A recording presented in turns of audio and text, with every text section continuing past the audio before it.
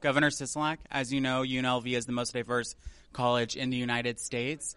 What do you think it is about the Democratic Party when it comes to unifying all types of diversities, as you did with your campaign here in Nevada? Is it a priority? It's a huge priority. I mean, the Democratic Party is inclusive.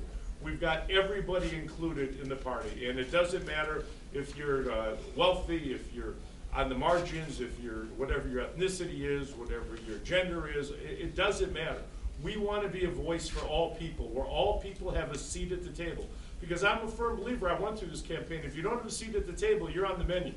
And, you know, that's not the way we work in the Democratic Party. It's certainly not the way we work in the state of Nevada, and not the way we work at UNLV. And I appreciate what UNLV has done. I'm an alumni. My wife is, my kids are.